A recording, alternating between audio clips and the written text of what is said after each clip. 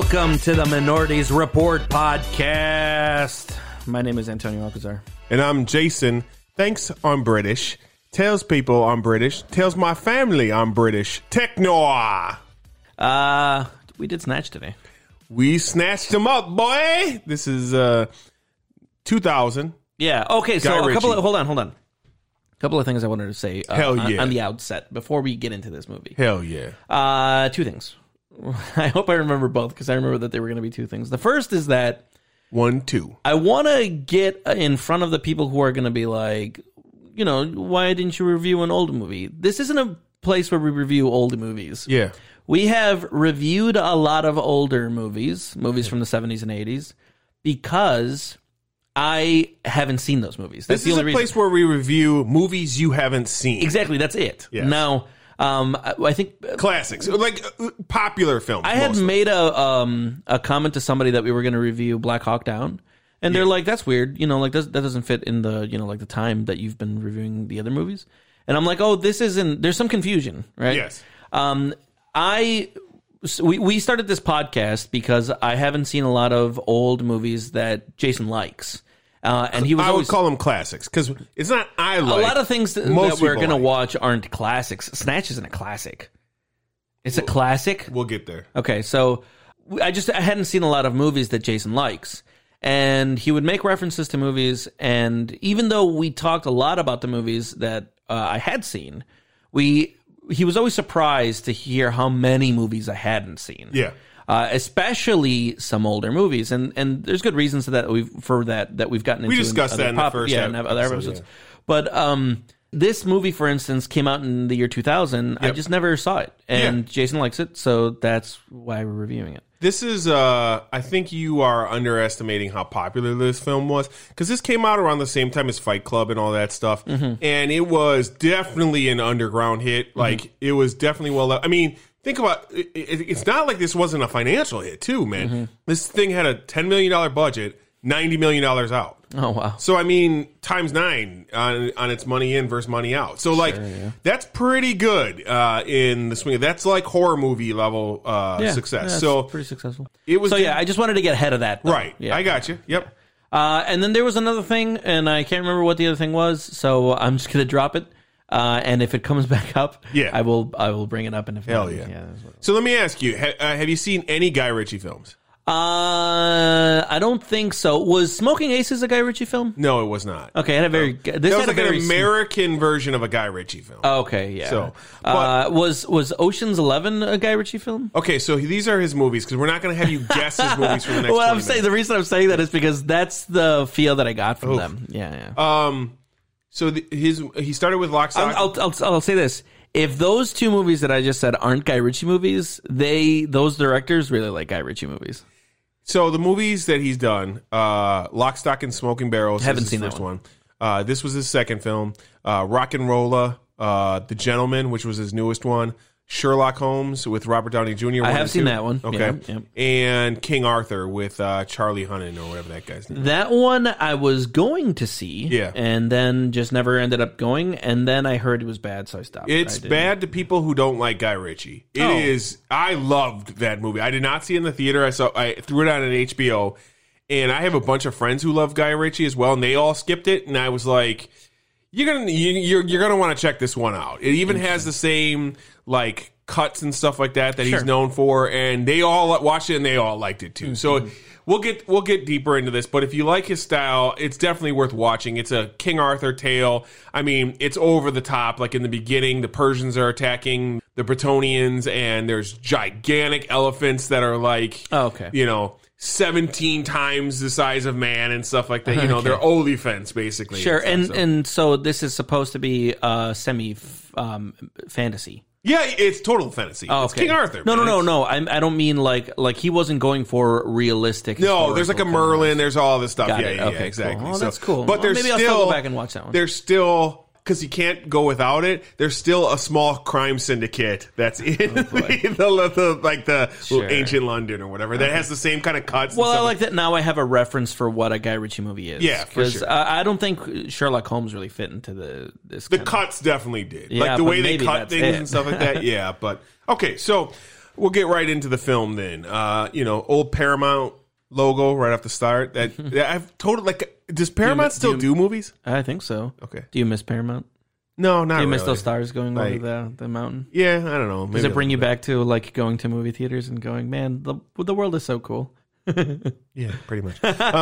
So we jump right in, and it's a young Jason Statham. I mean, I'm sure you're surprised. I'm really surprised with Jason Statham not taking off his shirt or beating anybody up in this movie. Yeah, there was a lot of way before. Okay, yeah, it must have been because there was a lot of scenes where like I was just like, okay, and now he is going to be like, I'm the real badass here, and it never happened. I was just like, did Jason Statham not know that he was an action star? I think this was his second movie. Oh, really? It's really early in his career. That's definitely. interesting. Yep. Yeah. Young Stephen Graham. Are you familiar with this guy at all?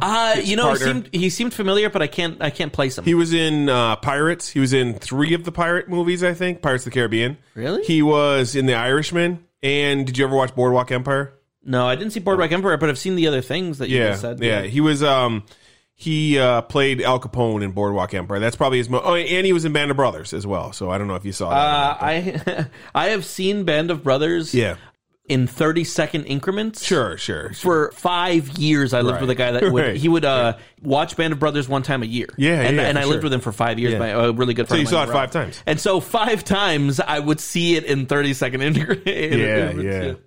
So basically, Jason Statham plays a character named Turkish and his partner named Tommy. These are your 2 main characters, and we jump right into narration by Turkish, who kind of starts to set up the story.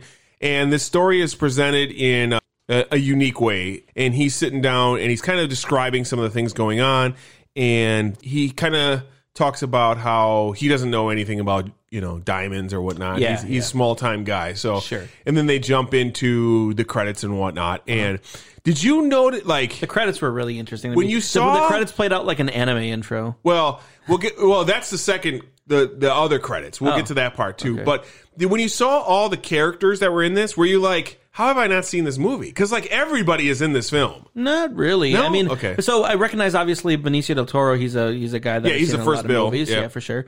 Brad Pitt. Very weird that he was their first Bill because he dies so quickly. Yeah. Well, but he's one of the biggest actors in it besides in the movie. Brad for sure. Pitt. And then Brad Pitt was in it. Yeah. But apart from that, it was just a lot of smaller dudes. No, I don't think so. I think maybe smaller guys because you don't recognize them. But like I know almost every single actor from multiple films and things. Really? Like that. Yeah, we'll get. I knew them from some films. Okay. Like the guy who had been shot 6 times. Bullet 2 Tony. Yeah, Bullet 2 Tony.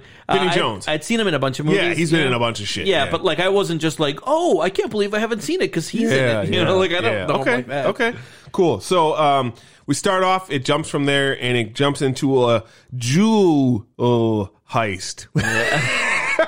You really like that one, but you really wanted to say that one. Yeah. So with Frankie Four Fingers, a.k.a. Benicio del Toro. Yeah. And basically they hold up a Jewish jewel place, a place that cuts diamonds and whatnot. Sure, yeah. And they rip off a very, very huge high-end diamond. Yeah. And they get away from 84 karat fucking, like not even real. Right. It couldn't even form in real life-size diamond. Yeah, exactly. And so then we go from that. They get the stones. They jump into their van to get away, and then that's the intro you're talking about. Yes, because that's the anime version of the intro where now we're not introducing you to the actors. The cast. We're introducing you to the characters that they're playing. So it's like Frankie Fourfinger, and it goes through all the different characters they're going to play. And that was a really part. fun intro. Yeah. But I was thinking they better live up, like this intro better live up to the hype. Like I better care about all these fucking human beings because they're going through a lot of trouble to set up to show you everybody. And it's very cartoonish, like what's going on. Because like,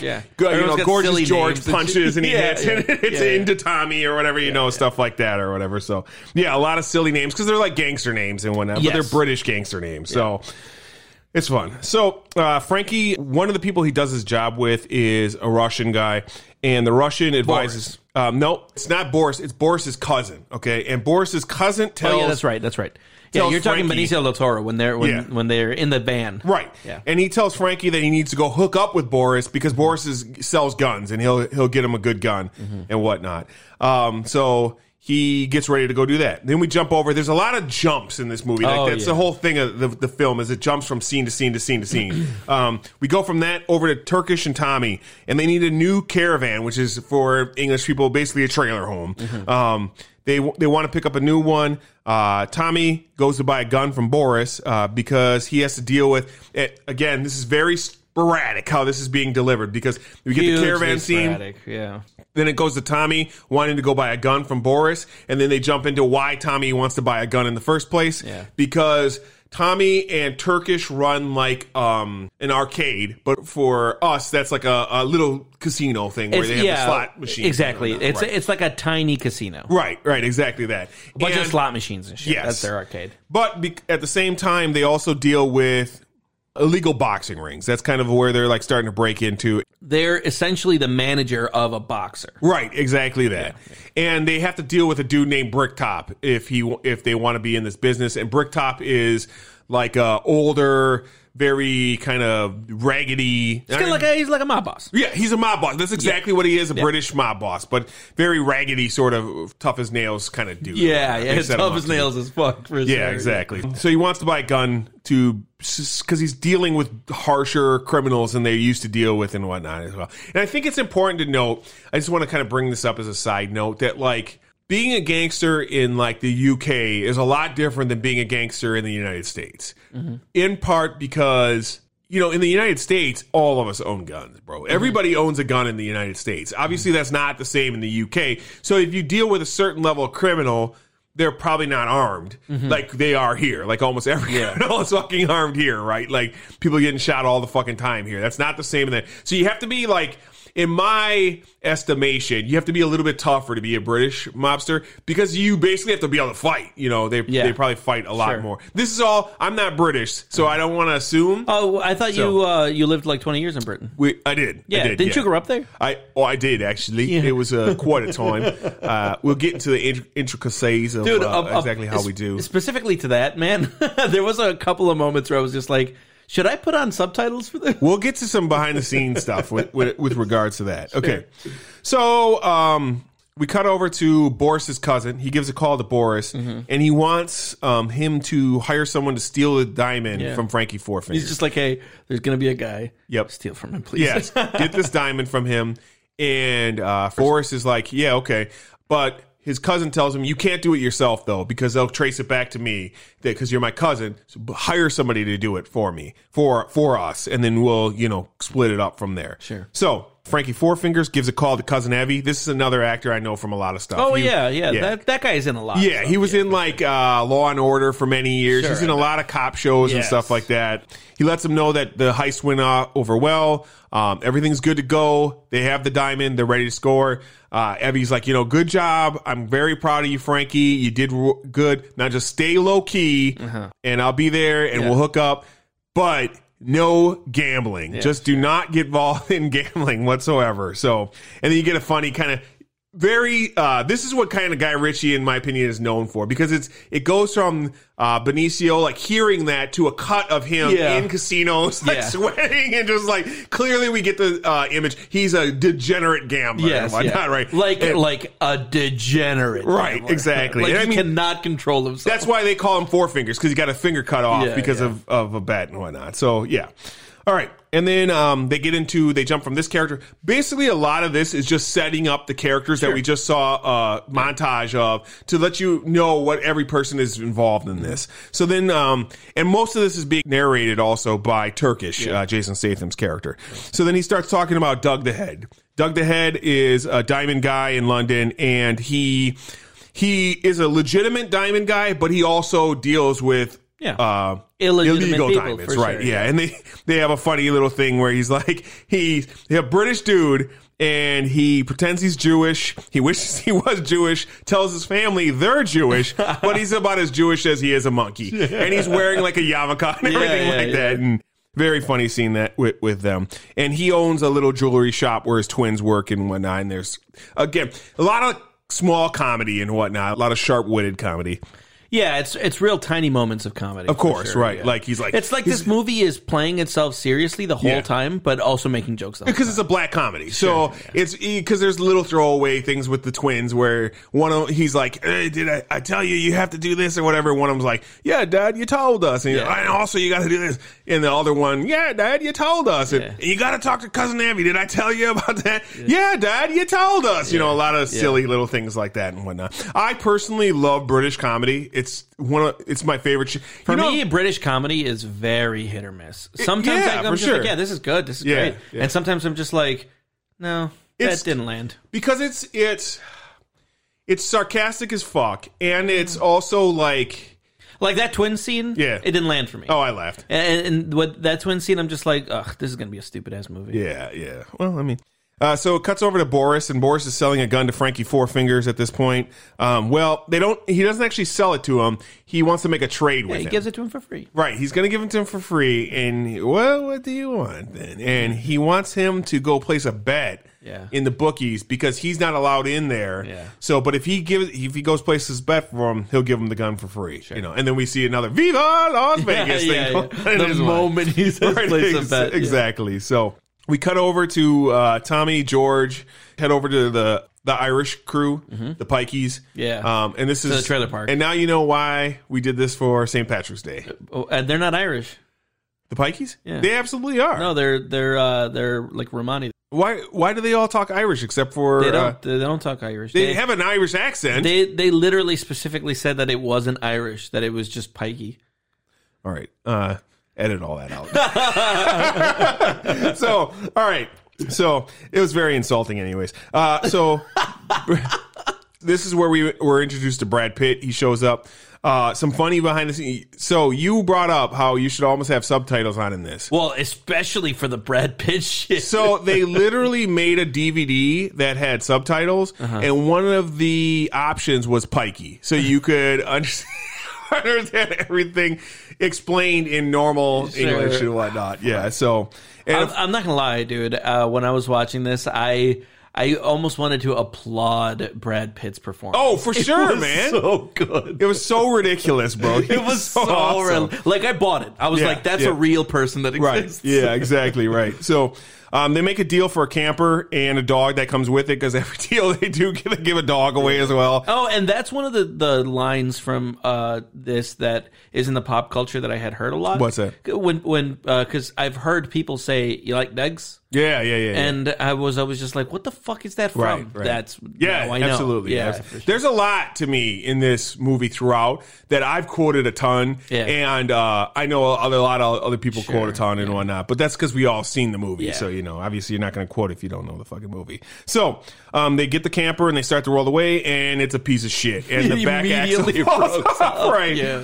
And basically, it's just they were scammed by the Pikeys, and that's the thing is, you know, they're very untrustworthy. I love how they're just like, give us our money back. Like, why would we want to buy a why do I want a fucking broken caravan? You know, right? Exactly. So, and basically, they're like Brad Pitt's character insinuates that they're there for trouble in the first place, and exactly. He's like, you don't bring a dude that big if you weren't ready for trouble and whatnot. If you're not trying to say something, you're not trying to say right. Exactly. You're not bringing this guy with you if you weren't trying to say something, and.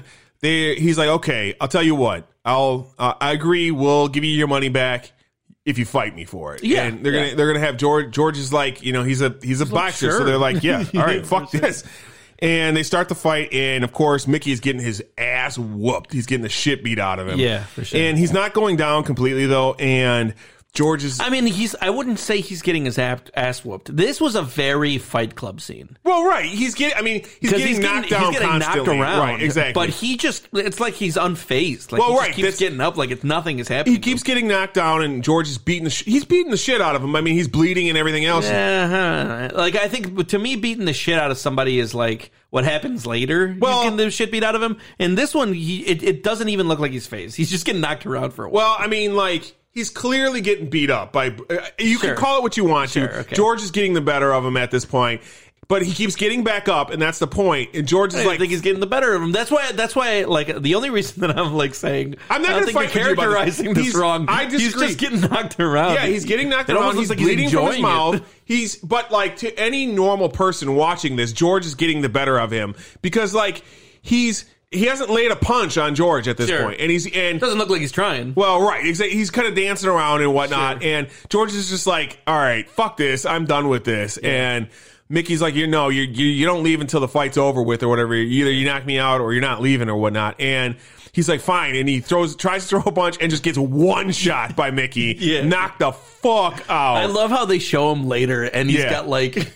He's just his eyes are open, right? No. Later in the movie, they show him trying to eat. Yeah. And he's he's like a jaw. Right. He's got his jaw knocked the fuck out. So it's fucking great. Yeah, it's kind of a funny scene. And then there's a whole thing where they're discussing what to do with him because if George doesn't wake up, basically, they're going to have to kill Tommy too and bury both of them out here. Yeah. So then we jump from that crew over to the black crew. We're introduced to them. This is Saul, Vinny, and Tyrone. Mm-hmm. And they are they basically get the pawn job. Shop, right? Yeah, he owns Saul owns the pawn shop. Mm-hmm. And Boris wants them, he's going to hire them to be the people who rob Frankie Four Fingers. And everything for like the next 5 minutes makes me laugh out loud. Like I love every single thing because, okay, so we're introduced to Tyrone by... they have to go for a ride with him somewhere, and he has a stolen car, and Vinny hasn't met Tyrone yet. And he's like, basically Saul's like, I have a getaway driver for us. And then Tyrone shows up and he's gigantic dude. And Vinny's like, oi, I thought you said he was a getaway driver. The fuck is he going to get away from? Right? Again. Because he's struggling to get out of the car. He can't do that. He can't get out of his fucking car and shit. So they go to the bookies because they have their job. They're supposed to rob a man with 4 fingers or whatnot. He's going to be carrying a case. That's what Boris kind of informs them of. They're going to rob him. And he's going to pay them like 10,000 pounds, and they're just going to give him the case, and that's kind of the exchange here or whatever. And they pull up. No, they get to keep everything they rob. Yes, yeah. That's all of the bookies' money. That's right. Yep. They get 10,000. Right. Well, what happens is they're going to keep everything from the bookie job, but he's getting the briefcase from this one. Okay, and which is kind of a shitty. No, the bookie and 10 grand. You're right. You're right. Yep. And he just gets to keep the case. Exactly right, and that's a trade off. And this next scene, I didn't even have to rewatch to remember it by heart because Tyrone pulls up and he kind of in the middle of the road. And Saul's like, what's wrong with that spot over there? And he's like, it's too tight. And they and it's just gigantically open. He's like, too tight? You could fit a 2-ton jumbo jet over that motherfucker. And so he's like, you stop bothering me or whatever. You bother me.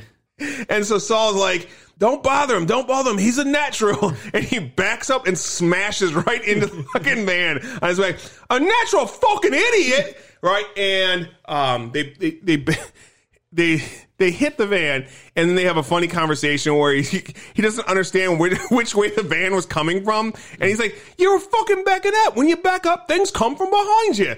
And they happen to back up into Frankie Four Fingers' van, though. That's who they've hit or whatnot. So they get right, and then when they back into the van, Frankie Four Fingers goes flying or whatnot and hits his head and gets knocked out. So they wait out there for a while, and then they see a guy with a briefcase go into the bookies. We jump over to Turkish and Tommy is informing Turkish of what's going on. And the problem that they have right now is that George was supposed to be in a boxing match for Bricktop, and George is knocked the fuck out. So he cannot fight at all.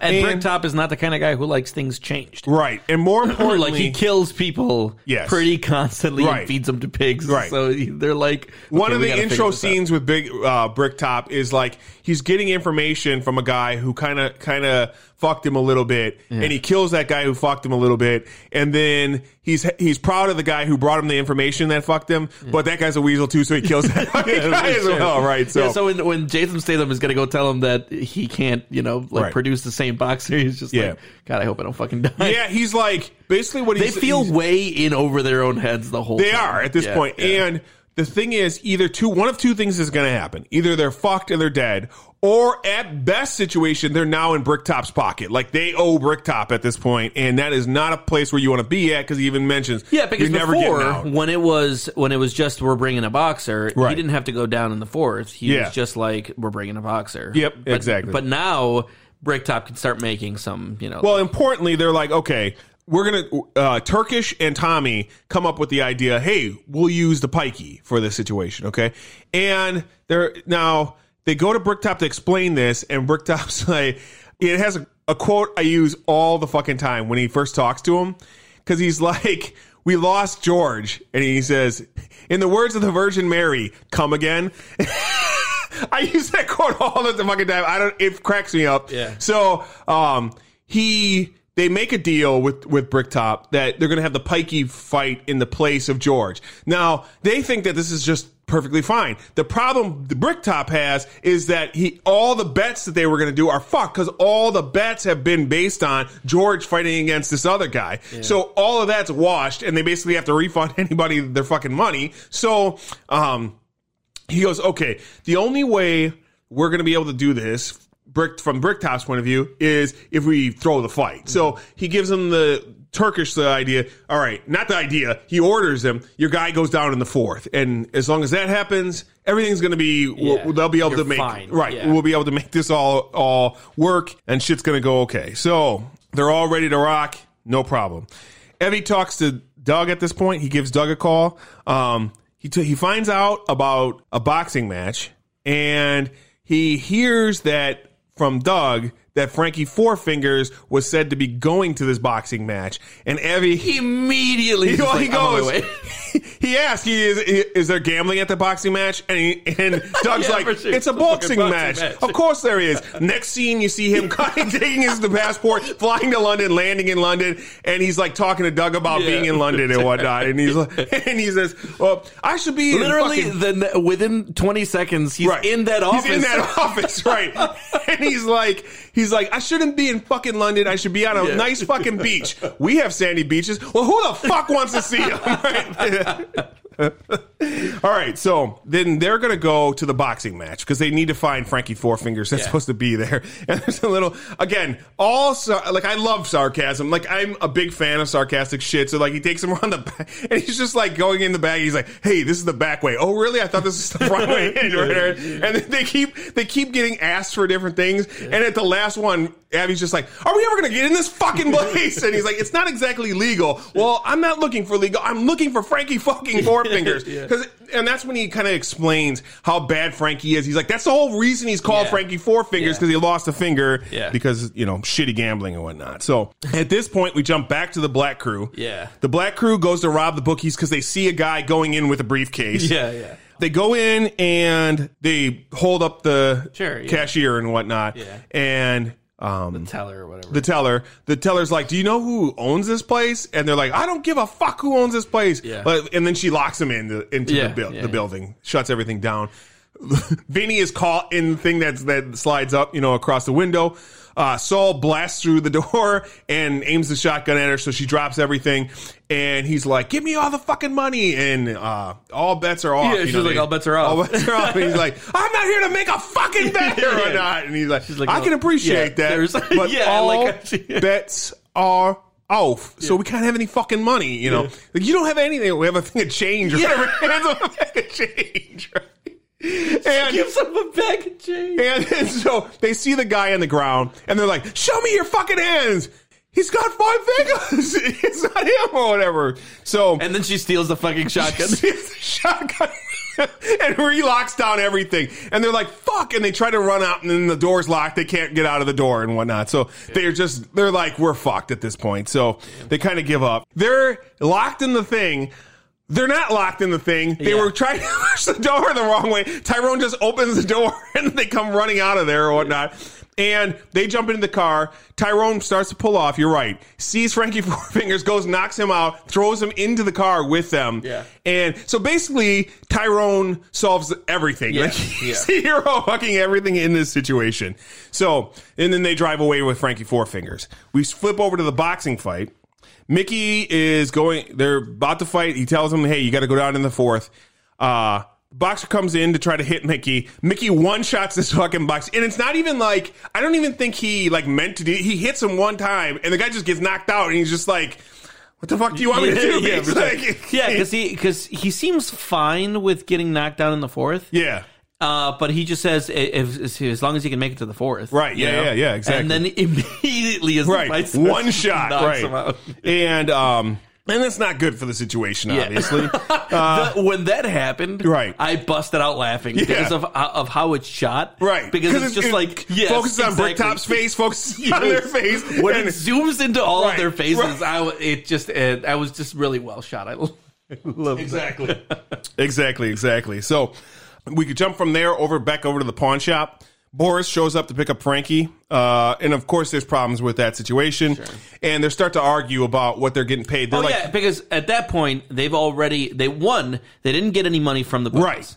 2, they've opened up the briefcase and saw the diamond. Yeah, so that was the thing, is they weren't supposed to open up the briefcase, but they're pissed because they didn't get anything from the bookies. I'm guessing the behind the scenes is they're like, what the fuck were we robbing for in the first place or whatnot, you know? So they open because everything's been going wrong right here for them. So, because importantly, they don't even get the change bag because the change bag gets shot and poured all over the fucking place. Boris is there and they start arguing over the thing, and because he's going to give them the 10 grand, and but they're like, no, fuck that. We want half of this diamond or whatever. Yeah. We'll do it for half this diamond. Sure. And they're arguing back and forth, and they're kind of like trying to like work something out. And then they say Boris, right? And then they go into the back to like sit down, and then Boris kills Frankie at that point. And he's like, you stupid fucks. They couldn't know my name or whatever. That was the whole point of why he hired them in the first place. So, then he's just like, okay, give me the diamond. And well, the diamond's in the case. Yes. And the only person that had the combination for that, you just shot him in the head. So he pulls out a butcher's knife he has a fucking thing on his belt for a butcher's knife. Yeah. Pulls out the butcher's knife and cuts the arm off. We flip over to the boxing fight again. And Turkish, they get out of the boxing fight, and Turkish starts talking about how he's got to get out of town. He's got to get away. So he leaves immediately. Yes. Goes to the arcade. Yes. He's going to go get a bunch of money and just going to get the fuck out. Right. And he goes to get his safe or whatever, and then he's walking around, and then one of Bricktop's guys says something, and he turns around and both of them there, and he tries to get aggressive or whatever, and Bricktop's there. They're going to beat his ass, or they stand up, and then he walks into Bricktop or whatever, you know, exactly. And they kind of have a fun little conversation. You want to put some tea on? Yeah, he's like, put the tea on the cattle or whatever. You take sugar, Bricktop? No, Turkish. I'm sweet enough. So then we go back over to the black crew again. Boris is like, okay, you're going to deal with this body. I don't give a fuck. If you motherfuckers ever come after me, you know what's going to happen. Well, look at him. I think he even says that. And he gives them the 10 grand basically, and because that was their part, and but they are left with the body. They have to take care of Frankie Four Fingers. So, I mean, at least he gave him the 10 grand or whatever, right? Like, we flip back over to Bricktop, and they make a new deal with Turkish, and they're like, I want to use the pikey again in another fight. And now Bricktop is saying, okay, this can be water under the bridge. Right. But I'm going to use that guy again. Yes, exactly. Like, you still owe me one here, but if you take care of this, we'll basically do it. And he's also taking the money that, because the situation that he already set up, I'm going to guess cost Bricktop thousands of pounds already because he got fucked. And they even kind of make mention of that when he's walking out of the boxing ring. A couple guys stop him that clearly... they have quite a bit of power because they're able to talk shit to Bricktop or whatever, and he's like, yeah, no, I'll make it up to you or whatever, right? This and that. So maybe and then he cuts that one guy's balls off, right? Because that was just some random dude. So okay, I know this is like side thing, and I thought of you when I saw this scene, okay? Because I think about some of our Marvel conversations, okay, and how you need you want every character to have their story and whatnot. I don't need that, and you like it because you like Johnny Woo showing back up, and you like Darcy showing back up. I know this is kind of convoluted, but I'm going to get there. So this is how I love storytelling, because in this scene right here, you understand exactly who these dudes are by how he treats the other guy. He treats these two dudes with respect, like, I'm sorry, I'm going to make it up to you. Yeah. So you kind of get the gist that these guys are either like a politician maybe, or they're other mob bosses. Or like higher up mob bosses. Right, exactly. Something like, I don't even know if they're other higher up, but other family bosses. Like kind of like how we had here, with the Italian families. Well, he almost seemed apologetic. In right, that's why I would think it might be a politician or something like that. Yeah. Because if you're a mob boss, I would think you would expect, equal. But he could just be like a small time mob boss. Yeah, like he's like a capo or so. Like Bricktop's a capo, and these guys are like family bosses or something like that. I don't want to completely, because I don't know how the British mafia breaks down. I kind of know how the Italian mafia breaks down only because of my because of your association with them. I can neither confirm or deny that I was part of a family. That RICO case is still real, bro. You gotta watch out. I can neither confirm or deny that I'm under RICO. So, anyways, but I love that type of storytelling because it's fast, furious, and they just kind of they give you a hint on what these guys exactly are without having to explain what these fucking guys are or anything of that nature. So, as they're leaving Turkish's place, he talks to the those two guys, the bigger guys, and he's like, "Hey, I want to know who the fuck robbed my bookies. Go find out who that was." And at the same time, Tommy and Turkish are going to go talk to the Pikey about fighting in another fight. Okay, so you kind of get this really cool montage that I like at this point because Tommy and Turkish go out. They talk to Brad Pitt's character, Mickey, and they're like, "Hey, we need you to fight again or whatever." And he's like, "Yeah, I'll fight again. I want a caravan." And Turkish is like. Tommy's like, what the fuck? We wanted a caravan from you? Oh, okay, right. It's just comical or whatever. And he's like, all right, fine. Fuck it. I'll tell you what. I'll take care of I'll do the fight for you. We'll bet on it, basically. And if you lose, you owe me a caravan. If not, I'll do the fight for free at this point in time. So, they're like, okay, what are we going to bet? And they're like, we'll bet the hare and the, proper fuck that the hare is going to get killed by the dogs that they have. So, and there's a lot of callback jokes and stuff like that in this scene. And so they take the dogs, that the dogs are going to get the hair, and they run off. And at the same time, you have these two montages going on, and the two guys that work for Bricktop figure out, they don't know who the two black guys are. They're like, who the fuck is it? Yeah. And then they see Tyrone walk in, and they're like, Tyrone, you fat bastard. So now they know. Yeah. So then you get a scene of like the dog chasing the hare, trying to get them, and they're chasing Tyrone kind of at the same time or whatever. Yeah. And the hare gets away. Tyrone does not get away. So Turkish and Tommy are completely fucked. And they keep, like you point out, they keep getting deeper in the fuck. Cause basically what I would, compare it to is like someone who placed a bet and they're losing and they just keep doubling down over and over to try to get even. Right. Exactly. Like that. So after we see that scene, they capture Tyrone. They threaten him with the dogs. He clearly gives them the information because the next scene we see, the guys are breaking into the pawn shop, and Bricktop says to his guys, "Hey, go get a coffee." And I love this whole like thing because he's like, "Just go get a coffee or go get a tea for us or whatever." And then Bricktop comes walking into the bag, and they're like trying to figure out how they're gonna like deal with Ferengi Four Fingers.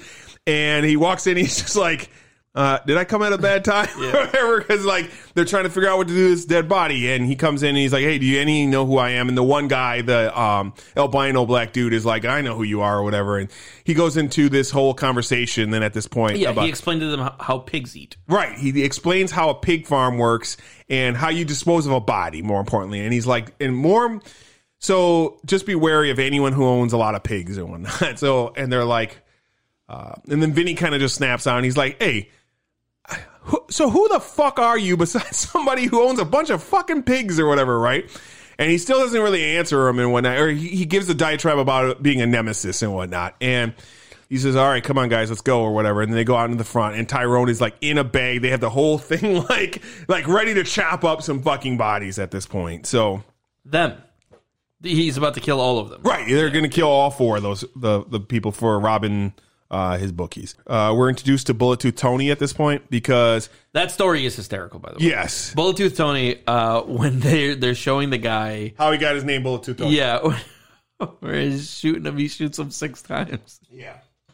I don't know what, but the performance in that scene was just very well done. I laughed so hard when that was happening. Yeah, it's a fun scene, that's for sure. Watching him get shot over and over again was so funny. Right, absolutely. And so basically they can't find Frankie Four Fingers, and they are going to hire Bullet Tooth Tony because Doug the Head suggests Bullet Tooth Tony can get anything done, and he's like a one-man wrecking crew. So they bring him into the office and they offer him 40,000 pounds to find Frankie Four Fingers. So he's all about that shit. At this point, Bullet Tooth Tony, Avi, and some dude he's basically like Avi's bodyguard from the U.S. try to go find Frankie Four Fingers or try to find somebody who might have known about it. And they know that Frankie Four Fingers was supposed to go place a bet at the bookies that night before, but the bookies were robbed. So they Go figured find that out there's a who chance. who robbed the bookies. Exactly. Sure, That yeah. the person who robbed the bookies also grabbed Frankie Four Fingers.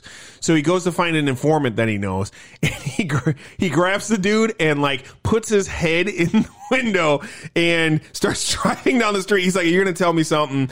And the guy's like, "I don't know anything," or whatever. He's like, "All right, well, let's go for a roll," or whatever. And he drives down the street with him, and he's like, "Tony, what the fuck are you doing? Driving down the street with your head stuck in my car. What the fuck do you think I'm doing?"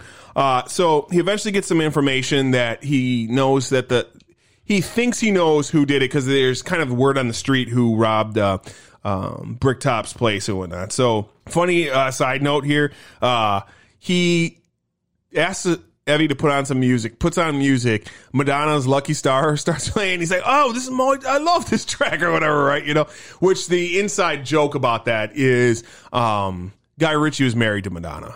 Oh, interesting. So, yeah, and they had a kid together. And technically, I don't think they were married when he made this, but they already had a kid together, and then they got married. I think they got married right after this came out. Funny behind the scenes thing of this still, he still had to pay $1 million to be able to use this song in the movie. I mean, licensing agreements are Yes, licensing exactly. agreements, Right, and I thought about That's not Madonna's music. Exactly. I thought about it for a second. I was like, that's ridiculous. Why didn't Madonna just be like, "You can use my fucking music"? Because she doesn't own that music. Yeah. Fucking whatever, Universal or Yeah, whoever for the sure. fuck was her. The masters are owned by someone else. Exactly. And she probably got a payday of like $250,000 using that or whatever. So, fuck it, right? It only costs half that. So, Turkish tells Bricktop about the situation with Mickey, and he's like, "Look, man, this is fucked. He is not going to fight, and we don't really have a situation where we can get him to fight." And Bricktop's like, "Well, you're not very useful to me alive, are you?" And so you get like a little bit of a montage thing here where Bricktop wants to do something about the situation. He still needs to use the pikey, so he sends his guys to bust the fuck out of Turkish's place, and at the same time he blazes up Mickey's caravan, and Mickey's mom is in the caravan at the time.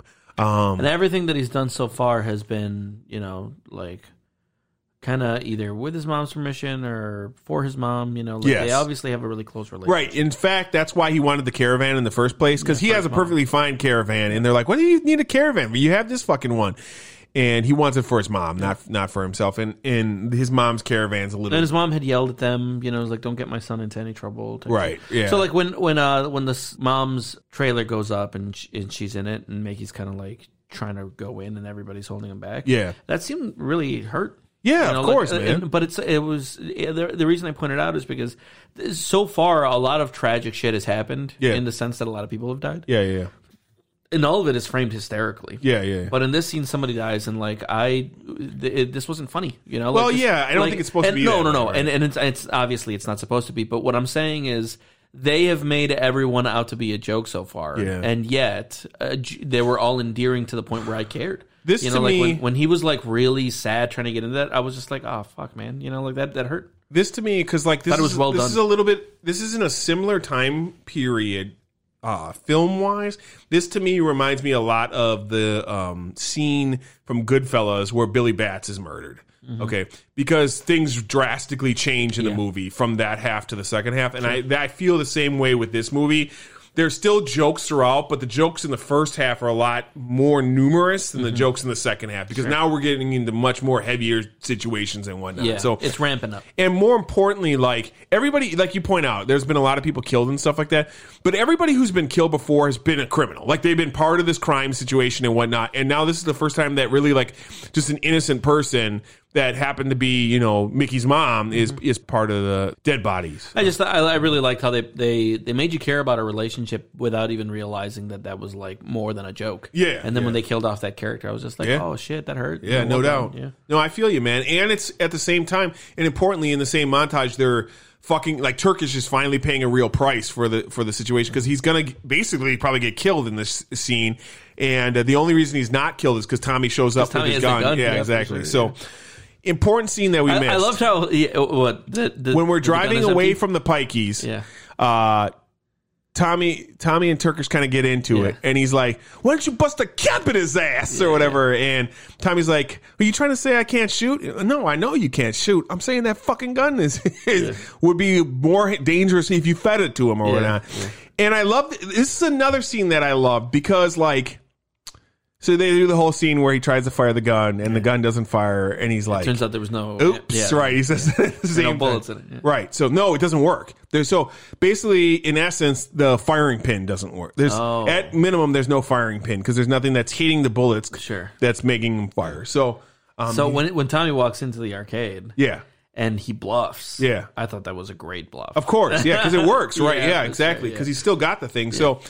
It's just Tommy doesn't seem like he kind of seems like a shit eater character until that moment, right? Yeah. In that moment, he really like he saves Turkish, exactly, right? Sure. So, and that's an important scene and whatnot. And it's just the whole thing with like the thing I loved about the fake gun scene when they figure out it's fake is like as he clicks it.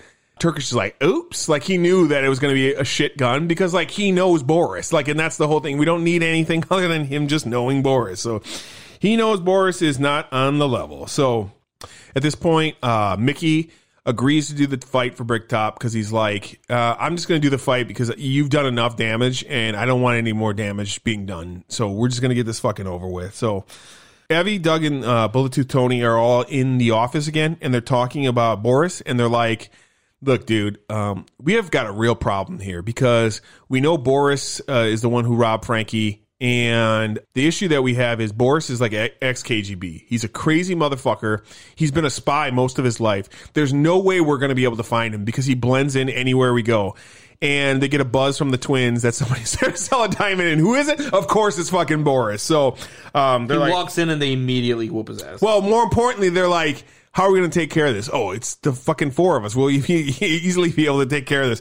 And the next scene, they're in Bullet Tooth Tony's car, and the guy in the back is all fucked up. Yeah, for sure, yeah. Exactly. So things did not go as well as they expected them to go. So all of them are fucked up, too. All three of them are fucked up. Right, exactly. So we see them trying to take care of that, and we see the black guys get new guns of sorts. Replica guns.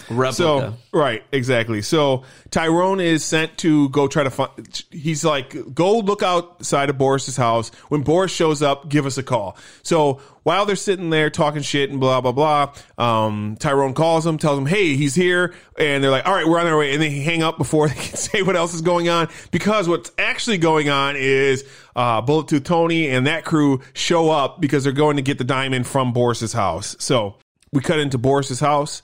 They open up the little safe area, and Evie finally gets his fucking stone from that area. So the black crew shows up to try to get the stone from him. Tommy and Turkish head over to Boris's place to get a new gun because they want a real one at this point. And he's getting tough. He's ready to fucking bring it to Boris. And Boris shows up. Tommy tries to get tough with him. He just grabs him by the fucking nuts and carries him to the house and goes in. And Turkish says something about him doing a good job. And he comes back out with an AK and a fucking grenade launcher attached to the fucking AK. So shit is about to go down. So these next couple of scenes were a little weird because they do them out of sequential order. Yes. Here, the first scene we see is the black guys shooting because he's kind of teasing him how the replicas do nothing. Yeah. And we're going to fucking deafen them or whatever. Saul tries to shoot one in the car and blows out all the fucking windows. Yeah. They smash into a guy. Yeah. Who do they smash into, though? Boris. Right. Because we cut to a different scene where Turkish throws milk out the window. Yeah. Or, I'm sorry, Tommy throws Turkish's milk out the window, which happens to hit Bullet to Tony's Jaguar. Yeah. So he crashes into a fire hydrant. Yeah. Who then Boris comes out of the fire, out of the trunk, and gets hit by the black guy. So it's a funny, like, just little mashup of scenes here. So then Boris walks home, grabs his gun, comes back. Yeah, but here's the important part. So after they get in the crashes, Bullet Tooth Tony and Evie go into the pub because they're just going to fucking call somebody and get someone to come pick them up because the car is destroyed at this point. Okay. Yeah. But it doesn't matter. Boris is gone. They've got the diamond. It doesn't fucking matter. It doesn't fucking matter. Who gives a fuck? So Boris... Evie goes to the bathroom. Yeah, Evie goes to the bathroom. The black guys saw Bullet Tooth Tony and Evie go into the pub. Yeah. So they're going to go get the diamond from Bullet Tooth Tony. At this point, this is when Turkish and Tommy show up at Boris's house, and they want a new gun from Boris. Yeah. Boris shows up, grabs Tommy by the nuts, drags him all the way to the house, and departs his house with an AK and a grenade launcher attached to it. So we cut over to the pub at this point. The black guys walk in and they try to rob Bullet Tooth. They try to get information from Bullet Tooth Tony, and he's not having any of it. He doesn't give a fuck about this situation, and he's just straight talking shit to him and whatnot. And they're like, "Just shoot him or whatever." And he's like, "Well, you're the big tough guy, aren't you?" Basically, you know. I love that this little like speech that he gives is hysterical. Right, exactly. Really, and I'm not giving it justice because I don't speak British English. I'm just, you know, he's just talking about how he's like, you're tough. You're the tough one, and you two are his nuts that help him get hard or whatever. He's the big dick, right? And the other guys are his little nuts. And you're here to fuck a pussy, but unfortunately, you're not going to find any pussy here. Just something that makes you wish you were born a woman. And he's like. And importantly, when he first put the gun in the face of him, he grabs his arm and he looks at the gun, and the other guy, Saul, puts a gun in his face and he's like, "Let him go right now," or whatever. "I'll fucking blow your head off," or whatnot. And that's when he pinpoints that he's the tough guy or whatever, right? And it's just a funny thing because this is, again, so many funny things. Is that he's getting robbed and he's like, "Who are you?" He's like trying to like figure out who the guy is or whatnot. So, and then he gives a speech about the nuts, and then he's like, and more importantly, the fact that your gun has replica written down the side of it, and my gun has Desert Eagle .50 written down the side of it. Well, pretend you're gonna shrink into your fucking little ball sack again and walk away. And so they kind of crumble from that situation. And that, again, that's a very signature Guy Ritchie thing, because as he's saying replica, it shows you like the replica, and then you know on the guns. I laughed a lot. Right, exactly. So they leave. They're like fucking pissed now, and they go into the back room to figure out what they're going to do at this point because they're semi-leaving. Right, and. As they go into the back room, Evie comes out of the washroom with the briefcase that they know has the diamond in it because they dealt with the Frankie Four Fingers earlier. So they're like, "Give us the fucking case or whatever. We're gonna fucking blast you." And Evie's just like, "Fuck you, shoot me or whatever. Go ahead, shoot me. I'm fucking done with this." As they're doing this, Boris comes walking in the other exit, and he's like, "Give me the fucking case. Fuck you, you shoot me or whatever," right? And Bullet Tooth Tony hears what's kind of going on at this point in time. So he walks over to the side, and they're kind of fighting back and forth. And I think at this point, it doesn't Saul like he's like, "What are you doing here?" And, "Boris, what the fuck are you doing here?" or not? And Tony's is like, "Hey, tie your Abby." Abby, pull your socks up or whatever, and then just boom, boom, boom, and shoots. And he just happens to only hit Boris in the shot. At this point, the black guys, they grab the case and they run out the back door. They leave Tyrone, though. Right, they leave Tyrone behind. Bullet Tooth Tony comes in and he's like, "Where's the fucking case?" or whatever. And Boris is like, "Fuck you," and he shoots him like 2 more times. And there's a funny scene where he just has to keep shooting Boris over and over. He's like a bullet dodger. Like he also is not. Importantly, earlier there's a funny scene where he's like, when they find out who took the diamond from the black guys, they're like, "Boris." And Bullet Tooth Tony is like, "Boris the bullet dodger? Why do they call him the bullet dodger?" "Because he dodges bullets, you know." And so he eventually, like, I think he shoots him like 9 times, right? He empties that entire magazine. Yeah, and eventually he aims one at him, and Tyrone won't answer him either. So he's going to shoot Tyrone, and he's out of bullets at that point, so he can't shoot Tyrone. So how many times he had to shoot Boris was hysterical. Right. That's the joke of the scene, obviously, and whatnot. So it really landed. It cuts over to Tommy and Turkish, and they're playing cards with George. And this is what you were talking about earlier, where his jaw's also the fuck up. And Tommy's like freaking out at this point, and Turkish is just like, "Yep, we're fucking dead. And if this goes, we're fucking dead. And if this happens, we're fucking dead." And Tommy's like, "Dude, you seem very calm." He's like, "What the fuck do you want me to do at this point? We're fucking dead. Like, there's nothing we can do in this situation. We can't control the pikey. You show me how to control a pikey, and I'll show you how to control an out of control mobster," or whatever. He says some shit to that nature. So we cut over to the black crew. They're sitting outside of their fucking store. Bullet Tooth Tony walks up to the car, and he's like, "Never underestimate the power of stupidity." He's like, and he knocks on the car with Desert Eagle. "Out of the car, boys. Leave the replicas behind." So they cut to those guys go into the store. Things get a little wild because basically they tell Evie that the dog ate the diamond. He's like, give me the fucking diamond. He's like, I'm sorry, the dog ate the diamond. All right, Tony, open it up. What do you mean? Kill the dog and open it up and get the diamond back or whatever. He's like, that's a little rough. And they're He's trying literally gonna rip like right. kill the dog. He pulls out a huge knife. For sure, yeah. And so they go to, he's gonna go kill the dog. He grabs the dog and Vinny stops him. He's like, what? Just fucking wait or whatever, right?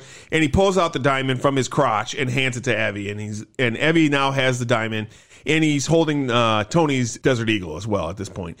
And so he's looking at the diamond, and he's sitting there. The dog starts to go crazy, starts biting on things, grabs the diamond from him, jumps out the window, swallows the diamond, jumps out of the fucking window.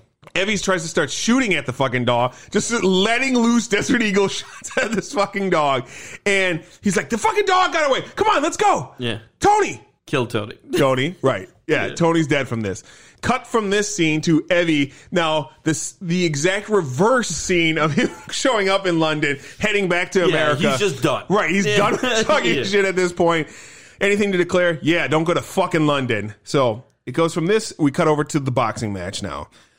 Bricktop's crew is at the Pikey camp to make sure everything goes well, and Bricktop talks to Turkish and Tommy and the Pikey's just completely smashed, and he's like, hey, you need to fucking get your shit together, or there's a lot of people in your camp that aren't going to find it very funny or whatnot. So we go to the fight, and things are going very well at this point. Well, first, we should point out, he hits the guy very softly.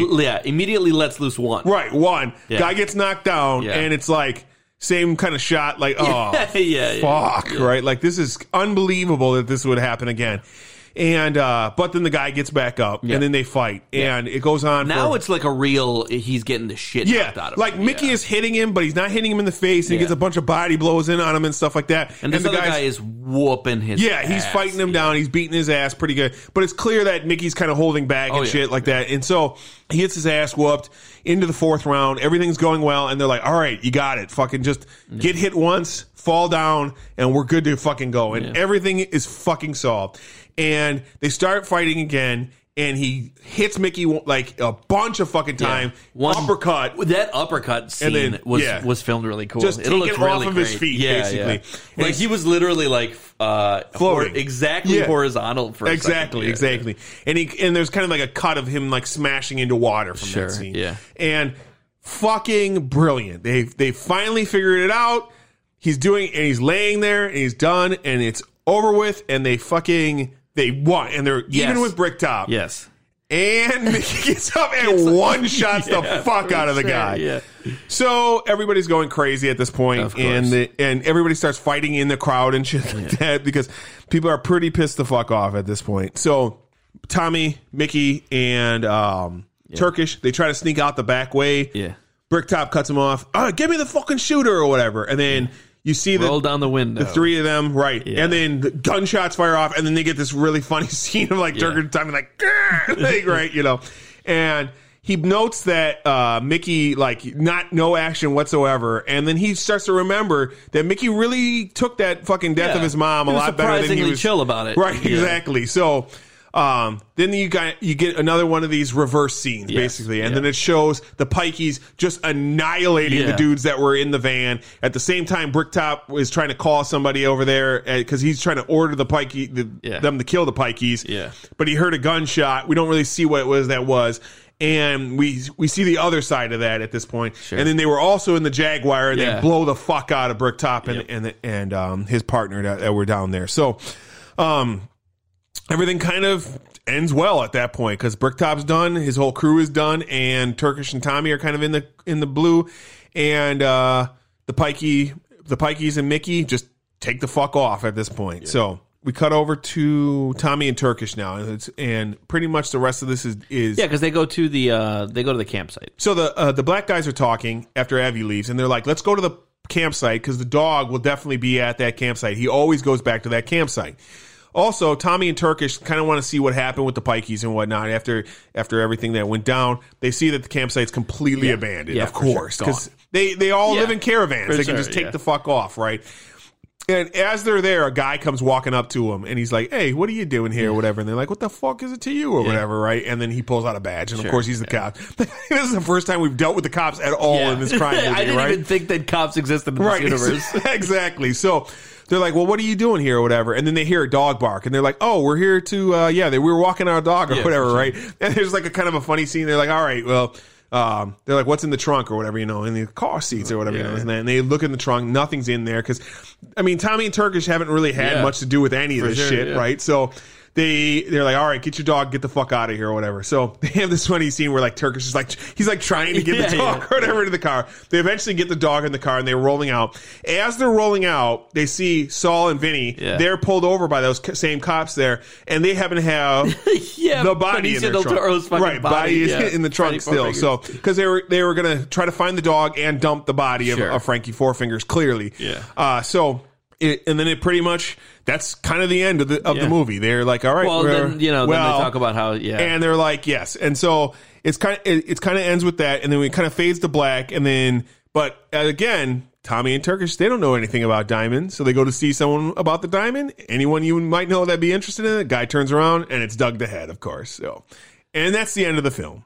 All right, let's get into some behind the scenes, because there's a few funny things.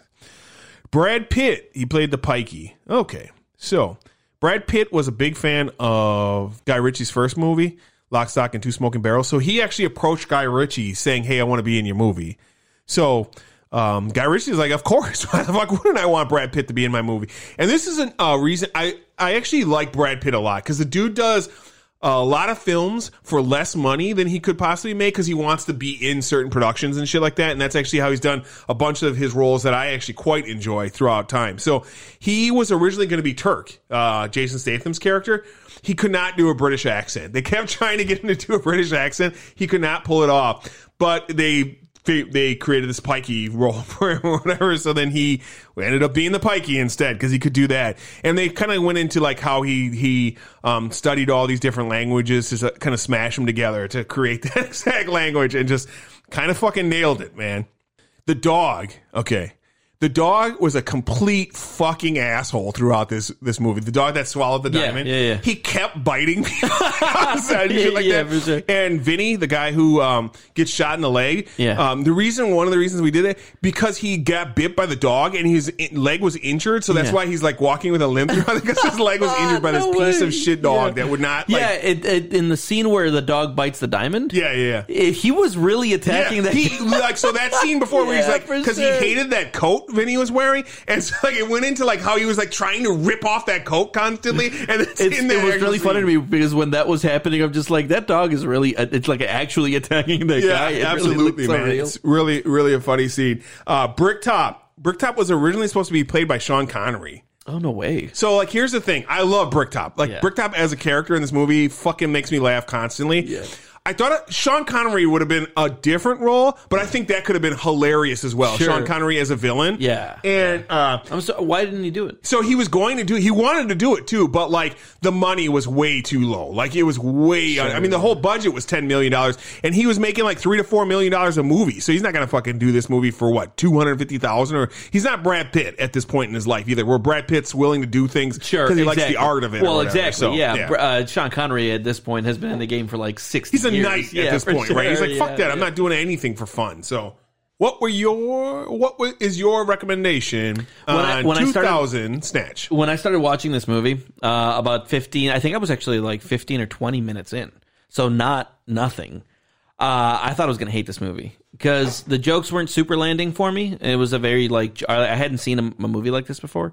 And so a lot of it was just like, oh, this is going to be some dumbass humor, like I'm not going to get into it. But like by an hour into this movie, I was having such a fucking fun time with it. Like I was laughing my ass off, like I kind of came to see this movie as just like a wild, fun ride. And I absolutely would recommend this movie. Yeah. I wasn't super into the ending because when it ended, I don't know, the ending, something about the ending felt very anticlimactic, like okay. It almost seemed like, it's just done. Yeah. Like the movie to me seems like Guy Ritchie was just like, I'm going to make a movie where just a bunch of fun stuff happens and then we're done. You know, like we're just going to get into some fun shit and then we're going to be done with this. And then that's as far as I'm going to think about it. Sure. And so if you're looking for just like an enjoyable experience, absolutely watch this movie. This was a fun time. Yeah. So for me, I watched this movie when it first came out. I don't think I saw it in the theater, but I saw it. Someone I knew bought it on DVD the day it came out, and I watched it, and I fucking loved this movie. For the longest time, I think this was like a top 5 movie for me, like in my rankings. And this is before I got into a lot of film and whatnot. It's definitely fallen out of the top 5 ranking. Okay. But rewatching it, I was like, God damn, I love this fucking movie, man. Like, I was laughing so hard throughout. I know the jokes didn't land for you as well. I laughed at almost every joke throughout here. But like, here's how, if I was to explain this to a person, like if they were like, give me a synopsis, what is Snatch? Or what's the feel of Snatch? The way I would put it is, it's a mix of Pulp Fiction, Goodfellas, and Seinfeld together, but at an erratic pace. Okay. Sure. So like, because it has the unique films like style of like a Pulp Fiction. Yeah. It has that like mafia crime story of Goodfellas and asinine people being assholes and being sarcastic constantly, just like the Seinfeld jokes. And more importantly, like, I don't know, were you a fan of Seinfeld? No. Okay. So every Seinfeld episode was a 30-minute episode, and everything like started at the top of a circle, worked its way down, and then finished off at the top of that circle again. And it worked, like everything worked its way back to the top circle joke, okay? Because that was what it was about. That's kind of what this movie did to me. Because everything worked its way back around in through the loops back to the top of the circle. So that was kind of like how I would frame it. But with very fast paced. This is... it was erratic. Right. Sure. For sure. That was a good word for it. This is probably my second favorite crime film, only behind Goodfellas. Like, Goodfellas is the only thing I could think of that I would put ahead of this film. It's just so fun. Really, that's what it boils down to. It's so fun to watch. You laugh a lot. You don't cry. You just kind of go through it. Yeah, I wouldn't put this movie anywhere near my top of anything. Okay. But that's not to say that I didn't enjoy the movie. Sure. I thought this was a fun movie. Yeah. It didn't like the reason I say that is because hearing you say, like, I laughed at all the jokes, like I really enjoyed my whole time. I laughed a lot during this movie and enjoyed my whole way through, but nothing in this movie was just like, this is special. Like, to me, it was just like, this was just fun. Man, there's so many quotes that I love and whatnot from it, just like things that I think, and like so many quotes I used to use all the time that I just kind of forgot about because the movie's 20 years old. But like, they came back to me, like you point out, you like Dykes or whatever, or like, what do you stat of? Siege almonds and like, all that type of shit. Yeah, it's just really funny to me, and fun shit. So I agree. Like, this is not like something that I would say, hey, rush out and see this as fast as possible. I wouldn't call it like it's. That's why I said earlier today, when we first started, I wouldn't call this a classic of cinema. Oof. This just seems like a good movie. It's just a movie that exists. It's like Con Air. Oh, come on. No, not in that they're equally as good. All right. It's just like, a movie that exists that you should see. You'll enjoy it when you watch it. Yeah, I don't think that about Con Air, but I don't think Con Air is just a fun movie? That's a fun movie.